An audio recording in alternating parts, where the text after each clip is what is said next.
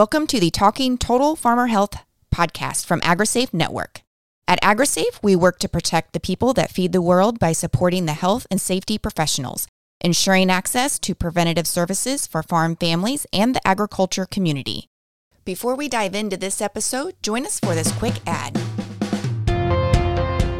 Over the last decade, farmers and farm families have experienced increasing pressures resulting in high levels of stress, mental health, and suicide. Farmers and farm workers feel more comfortable talking to friends and family when dealing with mental stress. But when someone expresses despair, hopelessness, or thoughts of suicide, that conversation can create fear and insecurity at a time when someone needs you the most. According to the American Farm Bureau 2022 survey, farming communities recognize that stigma remains a factor in seeking mental health care. AgriSafe is meeting the needs of communities to better respond to mental health crisis through Agricultural Community QPR. QPR training teaches laypeople and professionals to recognize and respond to mental health crisis using the approach of question, persuade, and refer. Hear a farmer's story. Learn about the unique challenges facing farmers that lead to stress, depression, and suicide. Practice communication with agricultural examples, and learn about the resources available to help those in crisis. If you are interested in training, go to www.agrisafe.org/QPR. Join AgriSafe in a movement to decrease stigma and instill hope for the people that feed the world.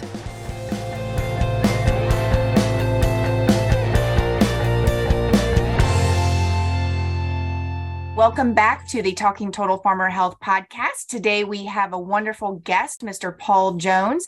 He is from Purdue University and with National AgriAbility. So welcome, Paul. Well, thanks, Carrie. It's good to be here. All right, let's go ahead and start and have you just introduce yourself. Give us a little bit about your background and how you got involved with Purdue and with AgriAbility. I manage the National AgriAbility Project at Purdue University, and I've been with the program for about 25 years. Started with agricultural safety at Purdue about 25 years ago. And prior to that, I worked more in the social services agency. I just learned a lot about you that I didn't know before. That's interesting. Now, I am very familiar with AgriAbility, but for those who aren't, who are just listening to this podcast for the first time, can you go ahead and explain what is AgriAbility? What does it do? What's the meaning behind it? All of that. So AgriAbility's main focus is on helping people in agriculture that have some kind of disability. It's a grant program that's sponsored by the U.S. Department of Agriculture, and currently there is enough funding for 21 projects around the country, state projects. So it's a competitive grant process, and the grant holder has to be a land-grant university. So in Indiana, that's Purdue. In Missouri, it's University of Missouri, Ohio State, University of Illinois, those types of universities. And they have to partner with at least one nonprofit disability services organization. That's part of the grant requirement. And then there's one national AgriAbility project. And again, that's here at Purdue also. And our main jobs are either to support the state projects through education, training, resource development, or to provide at least some assistance to people that live in states that do not have AgriAbility projects. Yeah, and I'm a huge advocate that I feel like every state should be able to have AgriAbility. I wish I was independently wealthy so I could just fund them myself. Now, I'm a client of AgriAbility, and I was very surprised by what AgriAbility considers a disability. Can you give our listeners a little bit of an idea of what an actual disability to AgriAbility means?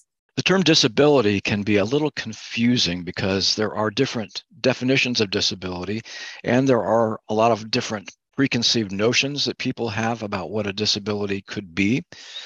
So a more accurate term probably is the term functional limitation, which essentially means any kind of impairment that keeps somebody from doing what they want to do or need to do. So if you saw AgriAbility at a farm show or a conference and you saw that we worked with people with disabilities in agriculture, you might think, well, that doesn't really apply to me because I just have arthritis. You know, it's so bad that I can't climb up in my tractor anymore, but I'm really not somebody with a disability. And the reality is we deal with a lot of people that have issues like arthritis or back problems or other joint problems. So we really try to embrace the entire spectrum of what could be considered a disability or a functional limitation. That might be something that is obvious, like a spinal cord injury or an amputation. It could be something that's less obvious, like arthritis. It could be a sensory problem like hearing or vision. It might be something related to brain functioning like a stroke, traumatic brain injury. It could also be even a mental or behavioral health issue. For example, if somebody has post-traumatic stress disorder or is dealing with other stress issues, that's definitely something that we would assist with. And I think it's important to point out that our AgriAbility staff cannot be experts in all these areas. So I think the thing we have to be most expert about is referring people and networking with other organizations that can address those things more specifically, organizations that do have experts in all those areas. So we really, again, try to embrace the entire continuum of what might be considered a disability. Yeah, you sure do. Because I was just astounded with everything that you guys included. And I feel like I can attest that you guys are phenomenal with working with other organizations for the benefit of your clients. Now, when you say the farmer has a disability, how do you actually assess their condition or the situation that they're in? There are really two different tracks for how we would assess somebody that contacts us or that we hear about. One would be if you have an AgriAbility project in your state. And again, there are 21 funded projects. There are also several states that have formerly funded projects that don't have USDA funding right now, but are continuing to provide some services. So if you live in one of those states, we would get you in contact with the AgriAbility staff there, and they would arrange a time for them to come out, visit your farm or ranch or whatever your operation is, greenhouse. It might be an agritourism enterprise, anything that's really somehow related to agriculture. So we would sit down, talk with you, find out what the issues are, and then usually take a tour around and see what types of equipment are on the farm, what needs to be accessed, what kinds of tasks might be modified, and just talk about the process. One of the things that's important to know about our grant is that USDA does not allow us to directly provide equipment to people or directly provide money to people. So we normally would get you in touch with your state vocational rehabilitation program. And there's one of those in every state and every territory in the US. And their job is to help people with disabilities to either gain or maintain employment. And they can provide that funding and that equipment that's necessary to get you the technologies that you might need to continue farming. Now, I should say that it's not necessarily a quick process, not necessarily an easy process in some cases. The state vocational rehabilitation systems also have limited funding. There's sometimes an order of selection. That means the people with the most severe disabilities are probably going to get served first. It doesn't mean you would not be in that category, but you have to take that into consideration when you're dealing with agencies like that. So your AgriAbility staff would help with VR. They'd help you get in contact with other agencies that might be able to help. Like I mentioned before, if you need a referral to perhaps somebody to help with stress or rehabilitation like occupational therapists or physical therapists, then again, our networking system helps you get in touch with the people that you need to be able to get back to doing what you need to do. Now, you had mentioned briefly that sometimes the farmer or rancher needs a piece of equipment or a product to help them with their process, for that mobility. What if an off-the-shelf product is not compatible with their disability? What do you do then? So there are a wide variety of options for getting technologies and modifying them. We know that farmers themselves are often very resourceful and very innovative. Sometimes they will modify equipment to make it work for them. One concern about that is it's not always the safest solution. And so part of what AgriAbility does is provide input in terms of how to make things safe. Some AgriAbility staff themselves are able to do some modifications. We do have some engineers in the state projects, some certified rehabilitation professionals that work with the state projects. But again, referring people in our network is important. So we might get you in touch with a local machine shop, depending on what type of equipment we're talking about. In that case, it could be adding extra steps to a tractor or combine, or putting hand controls on a machine. Your local machine shops would be able to help with something like that. And then there are more specialized assistive technology providers. I think particularly about wheelchair providers.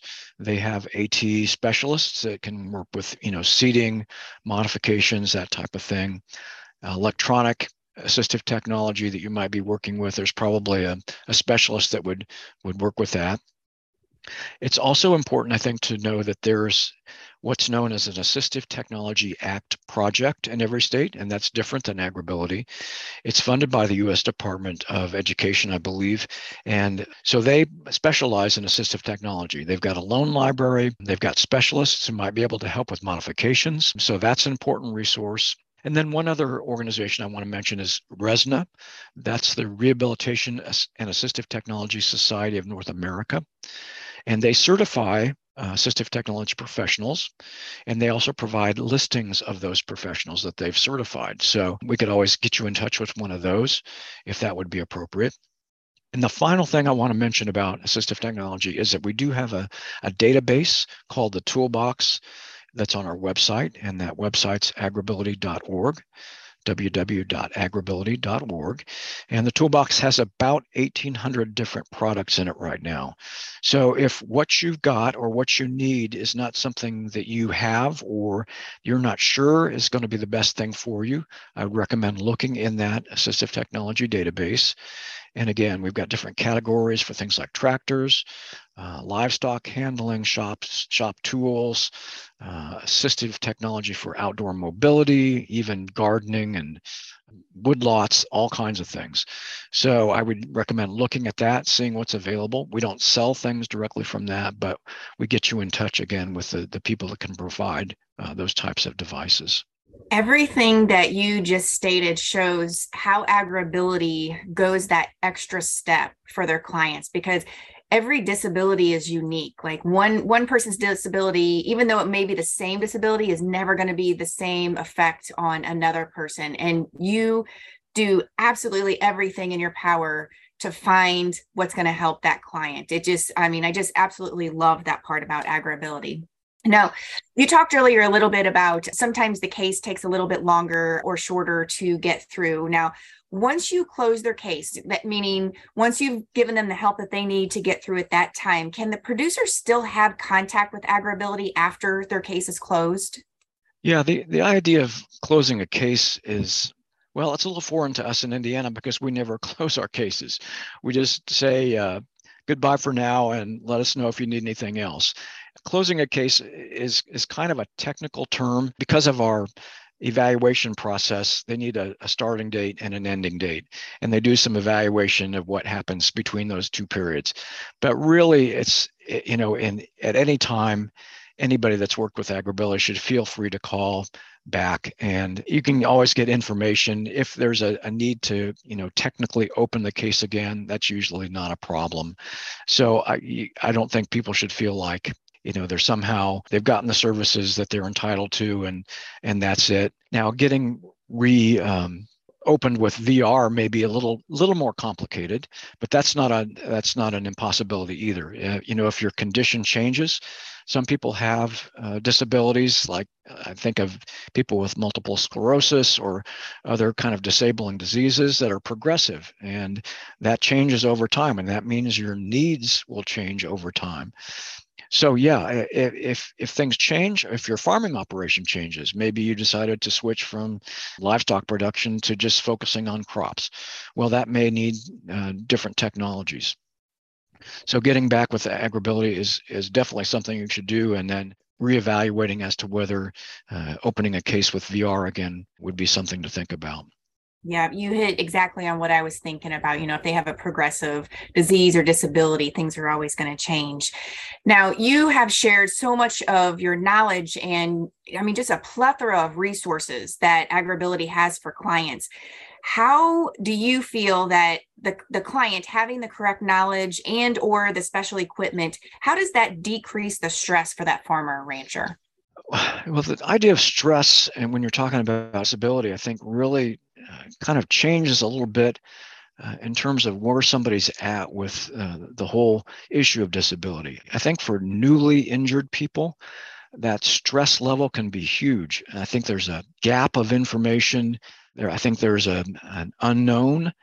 Nobody really plans for disabilities, that are going to impair what you've been doing all your life, even things like walking or using your hands or using your joints or your mind.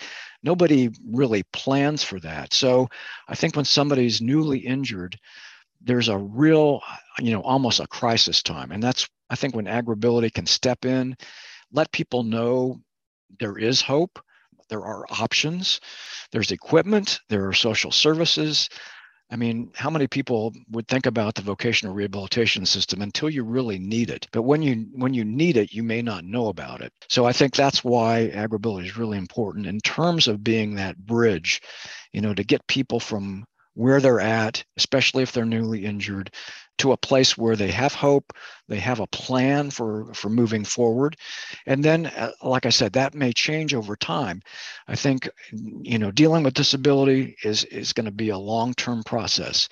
There are things you're going to struggle with. There are things you're going to not know about. So again, having somebody to help you connect the dots, help you get into that network where you're getting the services you need through the whole span, through the whole time you're dealing with issues. I think that's important. And again, having somebody there, it could be AgriAbility, it could be somebody from a nonprofit organization. But again, knowing who's available, knowing what's available, without that, I think your stress level is definitely going to be increased. Talking about stress, there are other issues besides disability that cause farmer stress. There's just plain, issues like weather and prices and all kinds of issues. So we can, like I said before, get people in touch with people that can help just with those types of issues.